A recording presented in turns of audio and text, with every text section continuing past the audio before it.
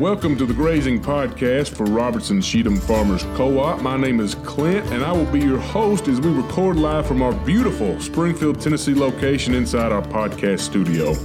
Robertson Cheatham is a member-owned farm supply cooperative. You can learn more about us on our website, yourfarmerscoop.com, in addition to our Facebook and Instagram pages.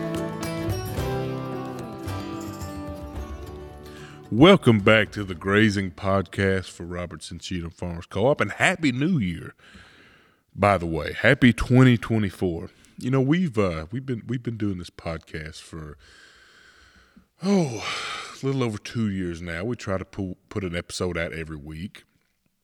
And I think we've done upwards of like 120 now. And I got to thinking, you know, I like having guests on here. I like hearing about other people, learning about, you know, what their life is or their business, and gleaning wisdom from them. And I got to thinking, you know, I've never done one of these by myself before. Because to be honest, I don't really want to do one by myself because I don't want to have to ramble on for 30 minutes. And if I did, golly, what would I talk about for 30 minutes?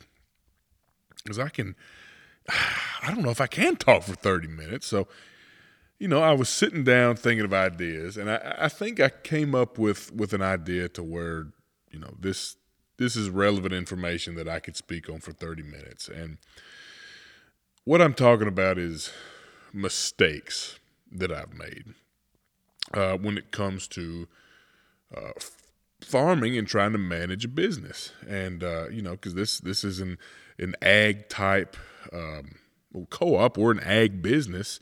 So I thought to myself, you know, I manage a cow-calf operation. I've been doing it for a couple years now, as far as once I took over the management. And I've realized I've screwed up several things that I didn't see coming. And going into it, I had a lot of confidence because I had experience going into it. But when you get into a management position and you are making the day-to-day decisions, God, you just don't realize that, you know what, I'm not as smart as what I think I am. So it's been humbling at times, and excuse me, when I've messed up in something I didn't see coming, I always try to write it down because, you know, you don't want to make the same mistake twice if you can help it. So it's helpful for me to write that down. And I thought I'd go through some of these things to share with you because, you know, who knows? This could be helpful to you. You could be a cow-calf producer and say, you know what? I've been struggling with that, or maybe that's something I can be thoughtful about. So maybe you won't make these mistakes. So I kind of wanted to go down through this list and speak on some of these things. So the way, you know, a cow-calf operation, that typically, you have a herd of cows, and the objective is to get your cows bred, where they have a calf, they birth a calf every year, you wean it off and sell the calf. So, you know, that happens once a year, or in the perfect world, it happens once a year. But in the meantime, you know, you've got to manage your cows, you've got to manage their nutrition, and that comes through the form of pasture, hay, mineral supplementation, feed, you know, their overall health. That's one of the big management factors that you must consider on a daily basis. So the first one that I wrote down here, typically in you know, in Middle Tennessee where we are, if you have a cow-calf operation, you're going to have to feed hay at some point during the winter. Excuse me. A lot of people, you know, you can stockpile pasture, but as far as making it through January, February, into March, more than likely you're going to have to feed hay at some point. And my first lesson that I learned was feed hay longer than you think you should. And what I mean by that is, when your pasture starts to green up come late March into the 1st of April, don't get overly excited and turn your cows in on it when it greens up, because it looks good and it looks very enticing to do that, but you are doing yourself a disservice if you do that. And what I mean is, if you a lot of times in the wintertime when people feed hay, they feed hay in a sacrifice pasture, and the rest of their pasture they allow to recover from the last grazing period, where they can grow up, where the grass can grow up, and come at least by the end of April, you've got grass ready to graze there. But into March, 1st of April, when it greens up, if you get overly anxious and you go ahead and turn them in on it, and they nip it down to the ground, it's going to have a hard time recovering. And that's where I really screwed up my first year. And I was trying not to do that, but I somehow did it anyway. I said, well, I'll get to the 1st of April and it'll be all right. I'll go ahead and start grazing. And I did that. I felt pretty good about it, and I had a grazing consultant come out and look at what I was doing. And when after the tour concluded, he said, well, you really overgrazed. And I was thinking, no, you don't know what you're talking about. By gosh, I've been managing. I know exactly what I'm doing. Come to find out, I'm not as smart as what I think I am. He laid out these points. He said, this grass, you've grazed it too early, down too far, and it's going to have a hard time recovering. So what you need to do to try to minimize the damage that you've done, put them back in your sacrifice paddock. And by this point, it was probably April the 20th or April 21st. It's getting towards the end of April. Excuse me. He said, put them back in your sacrifice paddock and feed hay to them for probably a week, which I was terribly uncomfortable with, because by that point it's getting late April. I don't want to start feeding hay again, but I'm going to take this guy on his word and I'm going to listen to him. So skeptically, I put him back in it and fed hay for at least another week. And when I did that, I took him back off that pasture. It really recovered much, much better than what I thought it would have. Where if I wouldn't have done that, it would have had a hard time recovering, because once you overgrazing, I believe, is one of the worst things that you can do, because when you snip it off at the ground over and over and over, eventually it'll kill the plant eventually, but it takes a very long time to recover to where it should be before you start grazing it again. So, that was my first hard lesson that I learned. Feed hay in the winter going into the spring a little bit longer than what you're comfortable with, because your grass will perform much, much better if you do that. So that was kind of the first thing I wrote down here, was feed hay longer than what you think you should. Feed it into mid to late April if you have to, because your grass will perform much, much better.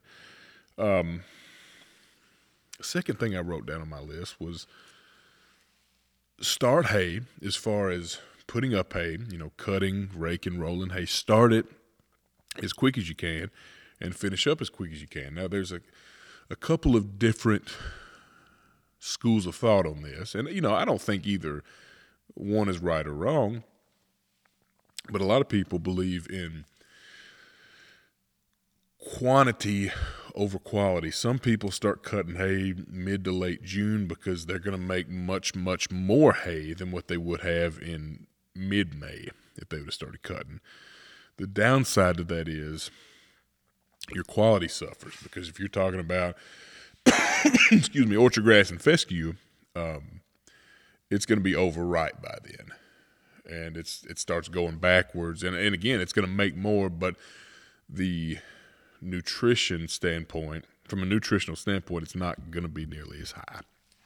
So my recommendation, if you can get a window as far as weather cooperating mid-May, well, really the 1st of May through the middle of May, you can make some really high quality hay out of just normal fescue and orchard grass if you can get it in the boot stage for the growth of the grass. The issue with that is it's just not going to make as much, but what you do make, it's going to be high quality stuff. So if you're raising replacement heifers or that kind of thing, young cattle, it's really good to have some hay set aside that is high quality, I believe.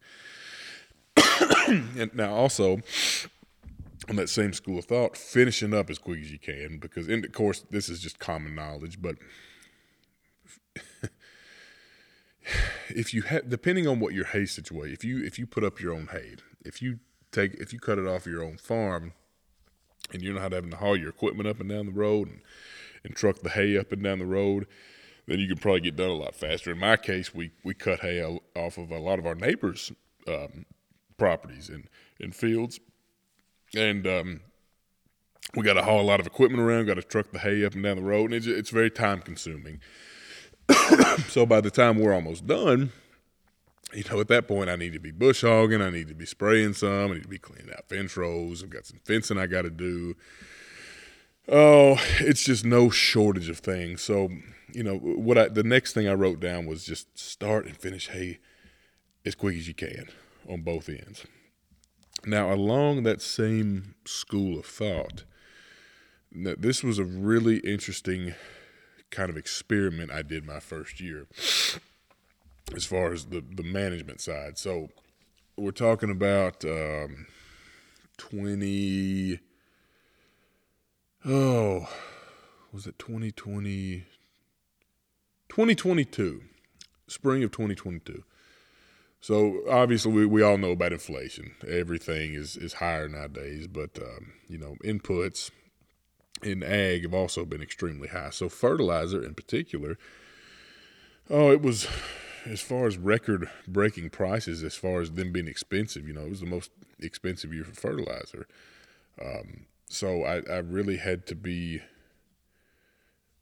thoughtful about how I wanted to fertilize, because if you're cutting hay off a field, you have to fertilize. I mean, if you take the hay off of it year after year, eventually you're going to have nothing but broom sage. So as far as from a fertility standpoint, if you manage your pastures correctly and you don't overgraze, and you get your P and K levels and your pH where it needs to be, and you manage it correctly, you don't have to depend on fertilizer as much. But when it comes to your hay ground, where you're cutting that hay and taking it physically off of the field, you got to fertilize. You have to. So I knew I had to fertilize, but I've got to be frugal with it, because most of us are on a budget. So that first year, I knew that out of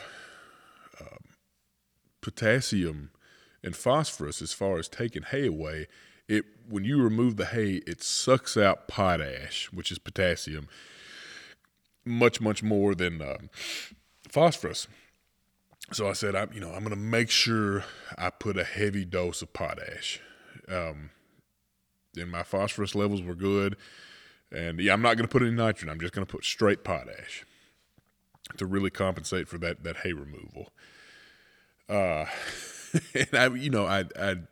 I knew roughly in the past, as far as yield, what these fields produced when adding nitrogen. But I was interested to see, when I don't add any nitrogen, just potash, how much it's going to cut the yield back. But how much are we talking about? How drastic is it? And got the potash, spread it. As soon as started cutting the fields and rolling it up, I saw immediately and consistently, probably across 10 different properties, when I didn't apply the nitrogen compared to the years that I did, it cut the yield by 50%. So, one field in particular made about 60 rolls. If you put 50 units of nitrogen, the next year put no nitrogen, it made right around 30 rolls. So it cut the yield by 50%, which was I knew it was going to cut it, but I didn't realize it would be that much. I figured it might cut it by 30%. So, I wrote down on here, you can't really afford not to fertilize, especially when it comes to your hay fields, and especially if you're doing if you're doing a spring cutting and a fall cutting. I mean, you just have to have it, truly. So, that was kind of an interesting experiment to do, because it taught me, if you're depending on a certain amount of rows that you have to get through the winter, you need to apply nitrogen. You need to apply nitrogen, potash, and phosphorus. But when you don't put that nitrogen, it really kills the yield. So that was an interesting lesson to learn. Next thing on here, and this isn't really a mistake that I made necessarily, but it's something I see a lot of other people doing that I don't really understand, and it's probably one of those deals where have you ever heard the story about the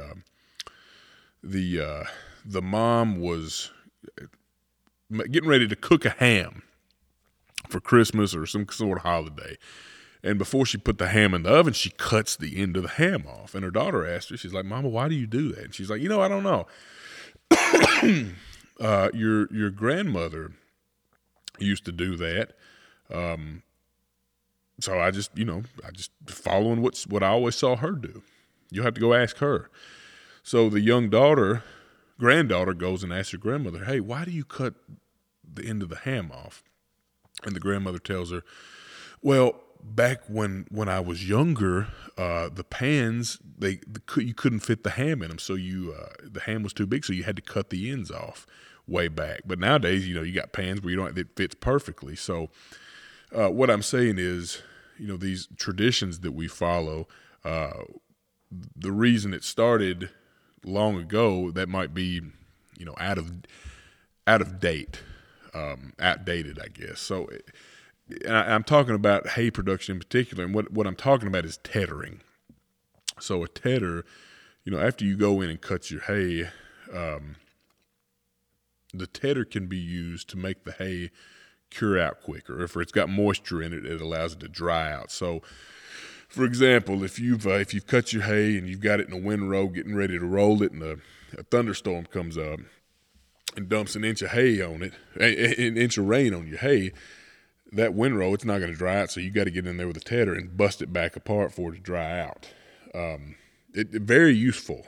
Or if you have a field that is very shaded, doesn't get a lot of sunlight on it, and you can't really depend on the sunlight to fully cure it, you can get in there, tether it, and it can make a big difference. Or if you got a field of straight clover where it just won't cure out like grass, you can get in there, tether it, and it makes a big difference. But what I've noticed is a lot of people I see cutting hay, they'll cut hay in a field in the middle of June that wasn't fertilized, and it's just a very thin stand of fescue, and they cut it, and then they're out there tethering it the next day.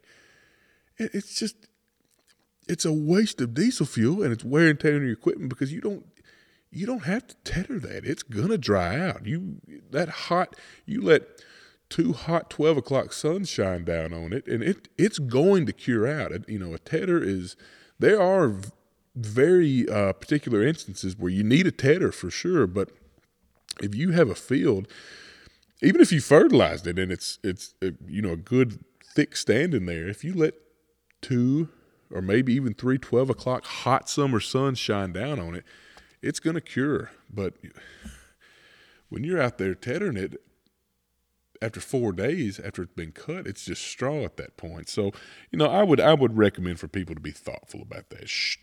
Is this a situation in which I need to be using my tether? Moving down the list here, when you have livestock, obviously injuries are going to occur, but you want to minimize that the best you can through, certain management, nutrition, or they get fresh water, mineral, that kind of thing, lowering their stress levels. But when you're talking about bulls, if you're a cow-calf producer, you got to get the cows bred, so you got to have a bull to do that.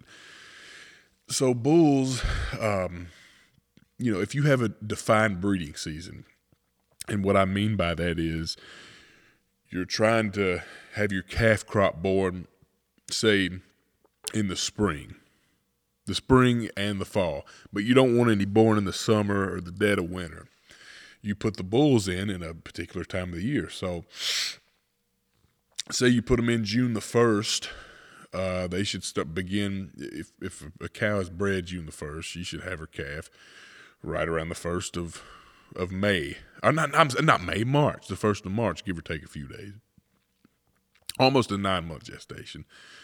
But the time that they're not in with the cows, you have to put them in a pasture, away from the cows, because you don't want them breeding. You don't want them breeding cows out of season. Now, when you do that, they're going to fight, because that's what they do. They gotta arrange their pecking order, and it's just kind of one of them things that when they fight, you just kind of grit your teeth and wince and think, oh God, I hope they don't get hurt. And it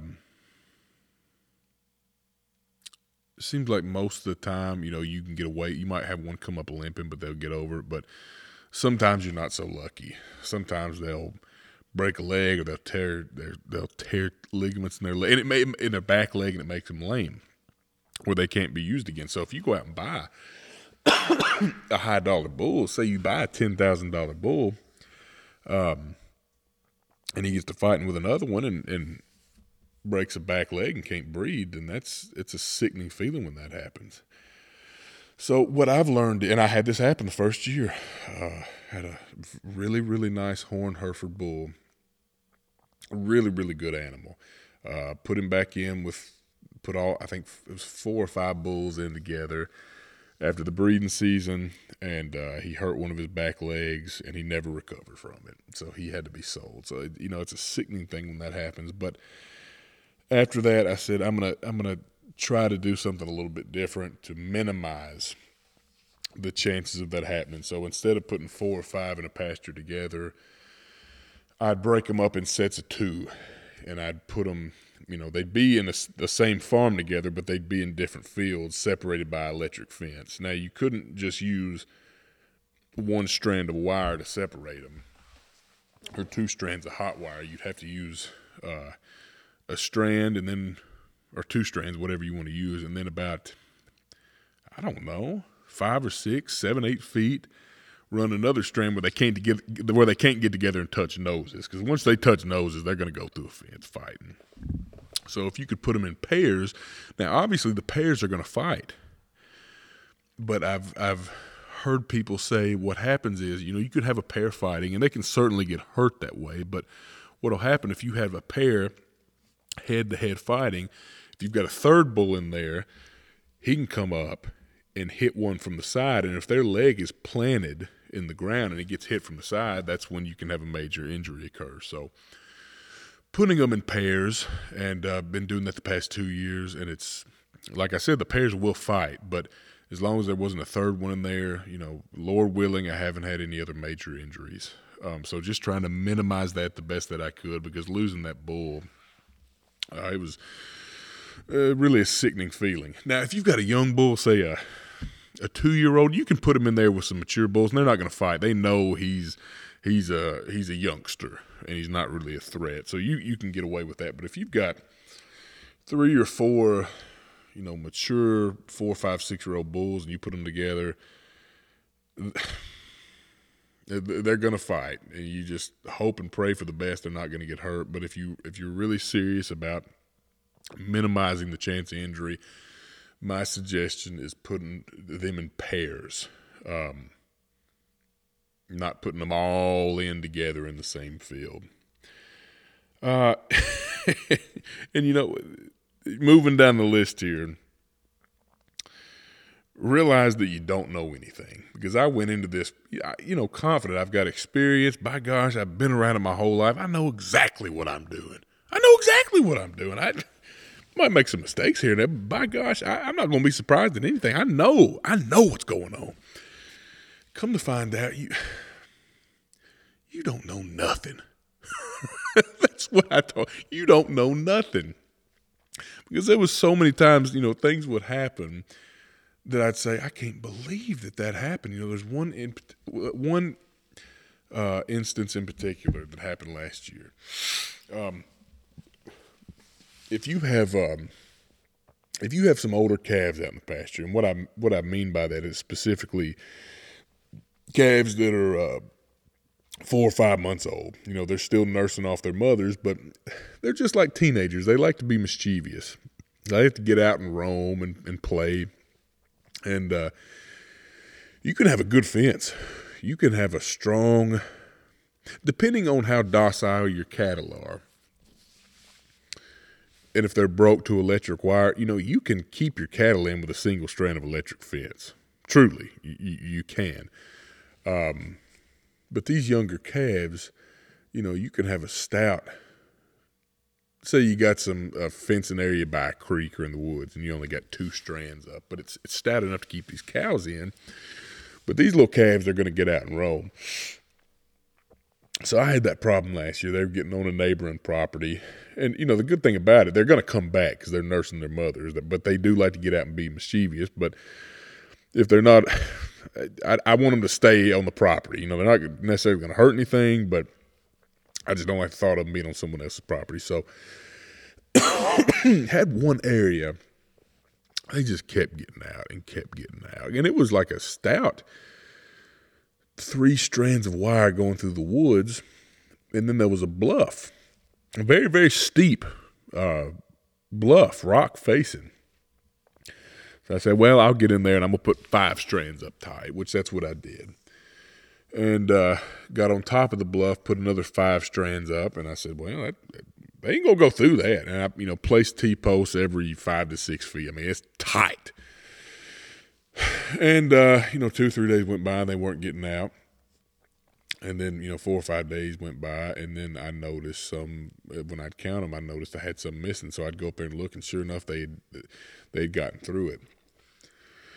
And I'm thinking, how did they do that? That don't make any sense. So, go and examine the fence, and you look for sign. And sometimes, there could be if they squeeze through a fence, they might loosen a wire, or you might see some hair on the fence. Or, if it's wet outside, you can see where their feet were. They sunk up, maybe some footprints, but couldn't find any sign of where they'd gotten out. But in the middle, like I told you, there was this bluff there, and it was steep. I mean, steep, very steep. And there was one area where it was a boulder, and shoot, it was probably 5 or 6 feet tall, and it was vertical. Man, just about vertical. It may have had a little bit of a slope to it, but there was no way to fence that because it was solid rock, and there was just really no way to fence it. But I didn't worry about it. I said they're not going to climb up that. They're just not going to do it. So once I went and examined the fence, I said, they didn't get it. I can't see where they got out. I'm going to go over here and look at this bluff where I couldn't fence, just to see, I guess. I don't think they went through it, but sure enough, I got over there, and I could see the marks on this rock where their hooves had climbed up it and scraped the moss off, and I saw the scrape marks, just like a mountain goat. They had climbed up it, and I was shocked. I could not believe it. I said I'd have bet you $1 million they're not gonna climb up that. But sure enough, they did. And that was one of those moments where I was like, I don't know nothing. I've got some knowledge and experience, but I'm just not as I shouldn't be this confident. My confidence really means nothing. So long story short, I ended up putting a panel in there where they climbed up that rock, and that a metal kind of gate panel, and that solved it. But man, it was very humbling when I saw those hoof marks going up this, and I ain't kidding, it was a 6-foot rock facing that a human, I couldn't climb up it. And these things, like a mountain goat you'd see out in Montana, climbed up it, and it blew me away. So what also goes along with that is never underestimate cattle, because they will surprise you. And I guess kind of the last thing on my list that I wanted to talk about was, and this may be a little bit more common than what I think, but this is one of those things that I cannot learn my lesson from it. I continue to make this mistake, and it's probably just laziness, to be honest with you. So, for example, if shutting gates is what I'm talking about. For example, if your cows are in one paddock, and you got to go to the next paddock to, I don't know, look at something, work on a fence or whatever. When you go through the gate, shut the gate behind you is what you should do. Now, my line of thinking is, I'm just going to be over here 2 minutes. It'll be all right. They ain't going to come through. They're over there eating. They're content. They're going to be fine. And sure enough, I'll go through it, and I'll just, I gamble. I'll say, they're not going to come over here. And 1 minute goes by, and I look down there, and here comes the whole herd flooding through the gate. And I've done this, I don't know how many times, and for the life of me, I cannot learn my lesson from it. Now I'm not talking about gates where if you're on a main road, you have to shut those gates. I just mean if you're internally in your farm and you're thinking, I don't really want to get out of this truck right now to shut it. I'm only going to be over here for 2 minutes. It'll be all right. They ain't going to come over. Better safe than sorry. Always shut the gate, because generally